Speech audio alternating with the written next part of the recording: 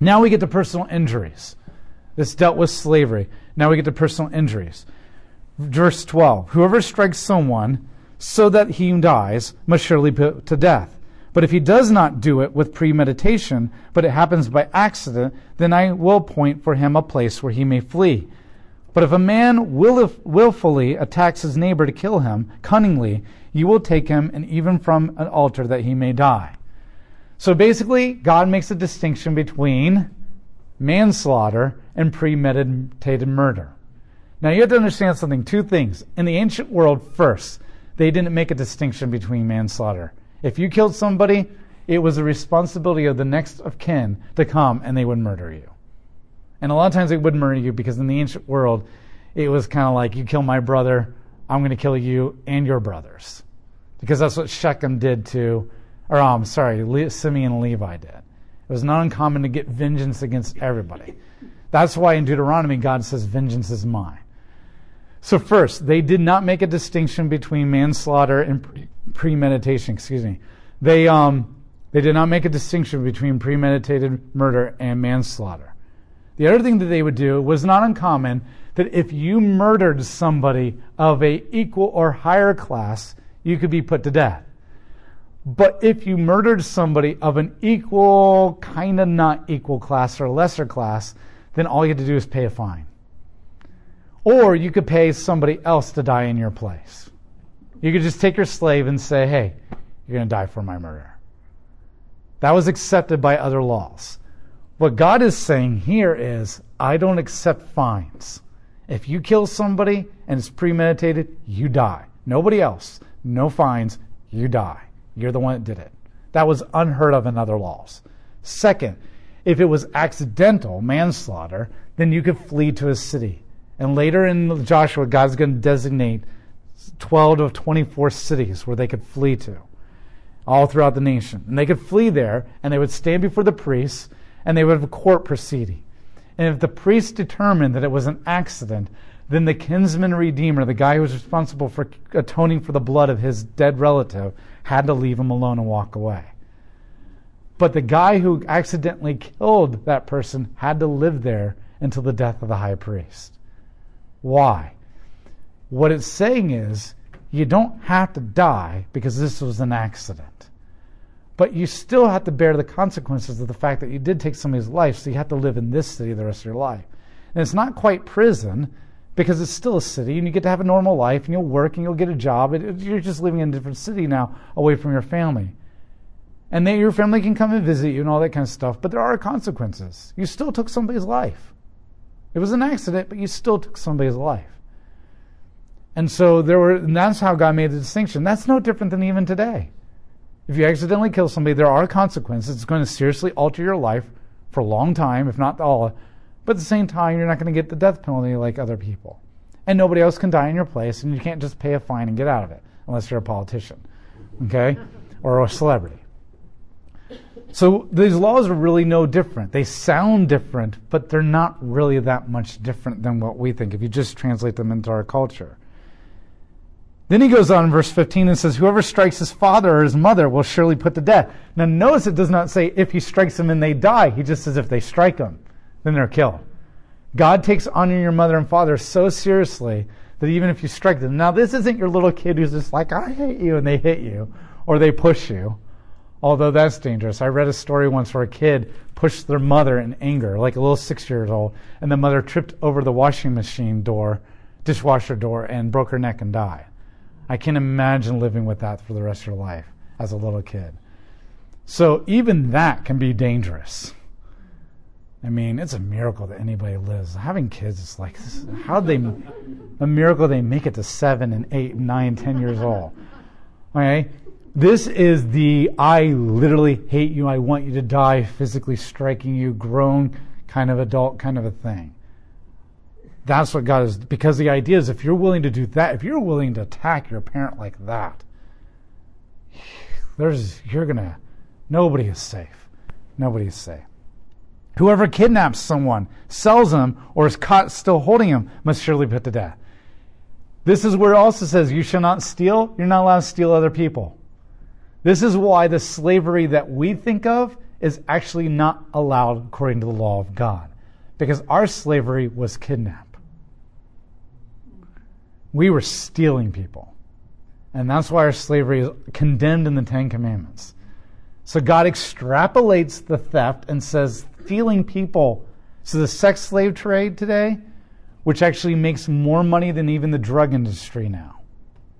And boys and girls are equally kidnapped and sold. It's not just a girl thing anymore. It actually now makes more money than drugs do in the world. And the heart of the sex slave trade is America. That is kidnapping and horrible other things. And God is saying, if you kidnap somebody, you're going to be put to death because you're taking somebody's life and you're enslaving it in a horrible way. Not only that, if you didn't kidnap the person, but you're caught holding them, you're put to death. Because you can't just say, well, I didn't take them. That's an excuse. You're still holding them. And that's true today. You don't get the death penalty, but you will be prosecuted for kidnapping just as much for holding them as if you were the one that actually napped them. And so the reality is that's the penalty. Whoever treats his father or mother disgracefully must be surely put to death. Now, if you just take that word disgracefully, we would probably all be put to death, okay, and every kid. That means whoever publicly curses their parents. So the idea is you stand up in public and you say, I hate my parents and I want them dead. That is punishable by death. Because anybody who's willing to stand up in public and announce that and pronounce a curse on somebody, that's seriously dysfunctional. Verse 18, if men fight and one strikes his neighbor with a stone or one with his fist, he does not die, he must remain in bed. And then if he gets up and walks about outside on his staff, then the one who struck him is innocent, except that he must pay for the injured person's loss of time and see to it that he's fully healed. So there's no penalty for the person who injures somebody physically if they survive. If they get crippled or they have to be in bed, then there's no penalty for that person, except that he must pay the medical costs. But there's no jail time or that kind of stuff. Why? Because God assumes that if you're willing to fight, then you probably deserve. It's like when my kids wrestle and they get hurt. And it's like, well, you kind of have to accept that that's going to happen if you're going to play like that. Okay, I mean, I'm sorry that you got hurt, and I'll hold you in compassion, I'll help you heal, but I'm not going to feel sorry that you actually physically got hurt because you know after so many times that you're playing like this. So the idea is if you're going to be willing to fight, then there's no real penalty except for the fact if you seriously injure this person enough that he can't work, you should pay workman's comp, so to speak, until he gets better. But if he heals and he's able to go back to life, then that's it. And that's kind of true today with a lot of court cases, unless you have a really good lawyer who can milk the system really well. Verse 20, if a man strikes his male servant or his female servant with a staff so that he or she dies as a result of the blow, he will surely be punished. Now, the punishment is the idea of death penalty. That's the only punishment here. God doesn't explicitly lay out the punishment, therefore the punishment is the antecedent death penalty. There was no punishment for people who killed their own slaves in other cultures. The idea was that you lost out. But God actually says that the slave should be treated just as equal as anybody else. However, if he injured the servant and survives 1 or 2 days, the owner will not be punished, for he has suffered the loss. Now you're okay, that seems wrong. So if he injures the servant by beating him too hard or punishing him too hard and he's crippled, then he doesn't have to face any charges? No. Because the charge is now he beat his servant so hard that he has to pay all these medical bills to get his servant back and up, and he suffered the loss of days, that basically the punishment is already going to be pretty severe. Remember, there's no prisons in the ancient world. Okay? So all there really is a fine or the death penalty. Those are your only two options. There's no prisons. So the fine is that he didn't kill the guy, so he doesn't deserve the death penalty. And he injured the person, so he has to pay the medical costs, but he already would have done it as a master, so that's no different than two free people hurting each other. Right? So even today in America, if two people get in a fight and hurt each other, and one goes to the hospital, the one will go to court, and they'll make him pay medical charges, but he doesn't get prosecuted, right? He just has to pay the medical costs or the fines, or he gets sued. Same thing here. Master hurts his servant, he doesn't die, so he doesn't get prosecuted for murder, but he has to pay all the medical costs, just like he would if he was a free person. It sounds like the free person is not treated as equally, but it's really no different than two free people hurting each other. Verse 22, if men fight and hit a pregnant woman and her child is born prematurely, but there is no serious injury, he will surely be punished in accordance with him and the woman's husbands and the demands on them, and he will pay the court decides. So if a man hits another woman and the baby comes out, and the argument of whether it's premature or not doesn't matter. The word here means if the baby comes out healthy, then he hasn't committed any wrong for murder or injury. But he has to pay what the court and the husband decides together, not just the husband, to cover whatever emotional costs they might have, or she was freaked out so she paid more medical bills to figure out what was going on, whatever. But if the baby comes out injured, if there's serious injury, then he will give a life for a life, eye for eye, tooth for tooth, hand for hand, foot for foot, and burn for burn, and wound for wound, and bruise for bruise. So there will be a serious penalty if the kid is injured. So the idea is if the kid's foot is crippled, then he gives a foot. If his eye is crippled, he gives an eye. If his life is life. Now, that sounds harsh, but that's not exactly what's going on. This is called a talion law. Talion laws are tooth for tooth, nail for nail, foot for foot. Okay? And that sounds really harsh, like, wow, seriously, I accidentally blind a guy, so I have to sit there while you blind me? That does seem barbaric, and that is barbaric. That is not at all what God is talking about. I'll give you an example of what a talion law is. Right here he says eye for eye, tooth for tooth, nail for nail. But when you go on, it says this. Verse 26, if a man strikes the eye of his male servant or his female servant so that he destroys it, he will let the servant go free as compensation for the eye. Now, is his eye getting blinded because he took another person's eye? No. But is he seriously suffering the loss of a servant? Like, let's say he bought the slave and he's only had him for 1 month and he accidentally blinds him and now the slave goes free. With compensation.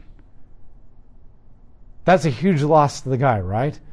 What is a talion law? A talion law does not mean that you literally take the tooth of another person if they take your tooth or the eye or whatever.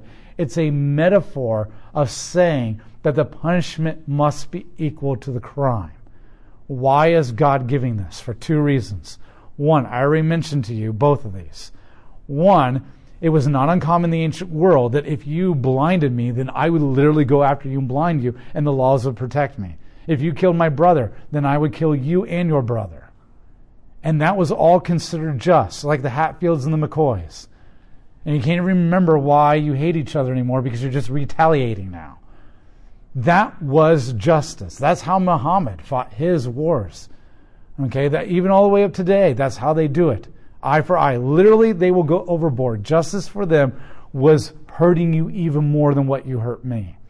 So with a talion law, God is saying eye for eye, tooth for tooth. And what he's saying is this: you're not allowed to go over what the person did to you. You're not allowed to get vengeance. It must be justice. It's a metaphor. 2, it was not uncommon for me to just say, oh, I'll just pay a fine. See, the master would just pay a fine and go on. Or he'd get somebody else to lose his eye for him. And God's saying, no. If you did it, you suffer the cost.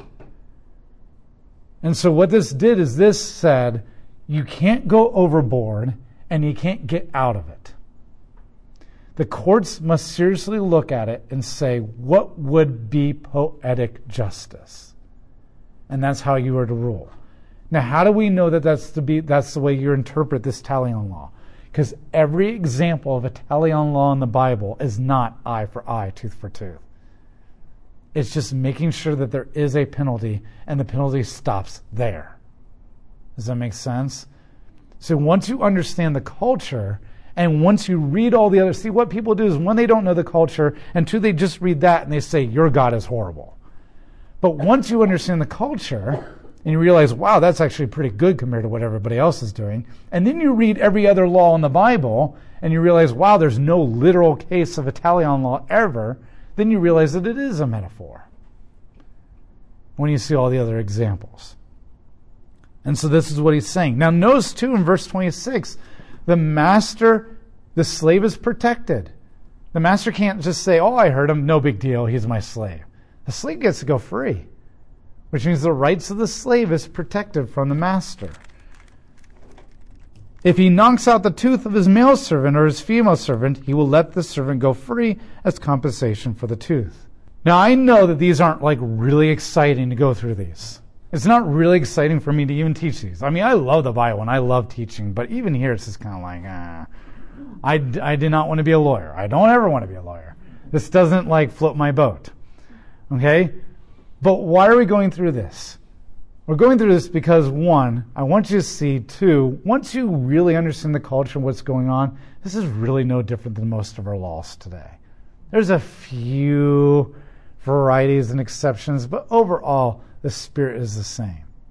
The second thing I want you to see is that what God has really laid out here is that the rights of everybody are protected. God is making it very clear that if you're rich or poor, free or slave, everybody is to be treated equally. And yes, there's some places where it seems like the servant is not being treated equally, but once you really look at it and compare it to our laws today, you realize, if you think of it more as like employee and boss, you realize it's not really that much different. And what you must realize is the Bible actually assigns a greater worth to people's lives than any other government or culture during this time period. No other culture holds rich and poor, free and slave, male and female, up as high and equally to each other, like the laws of the Bible do.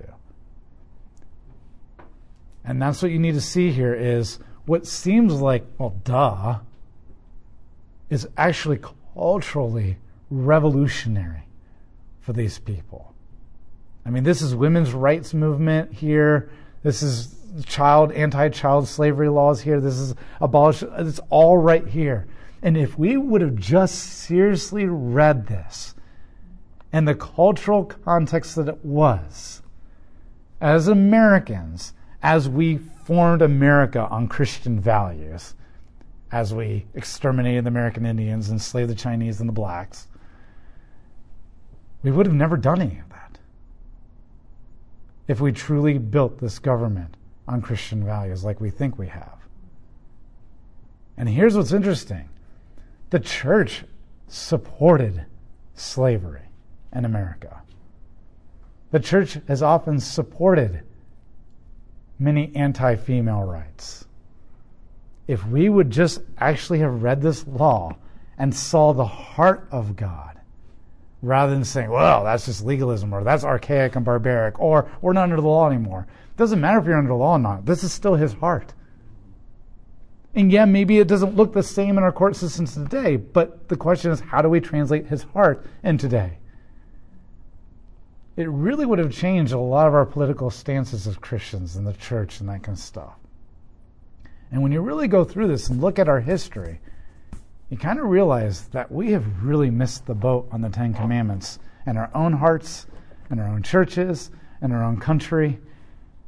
And what it begins to realize, make you really truly realize, remember, the whole point of the law was to reveal your need for a Savior. And this kind of stuff, and you look at our history and our own lives, the history of our church, the history of our country, it makes you realize that what I really need is not a good Republican or Democratic candidate. What I really need is Jesus.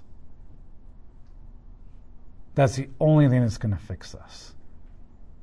Because this is the heart of God. And we have fallen so short. In our court systems, and even what we amen on Facebook. There's a lot of times I'm horrified what we amen on Facebook. Because we're just mindlessly quoting things. Or like this article.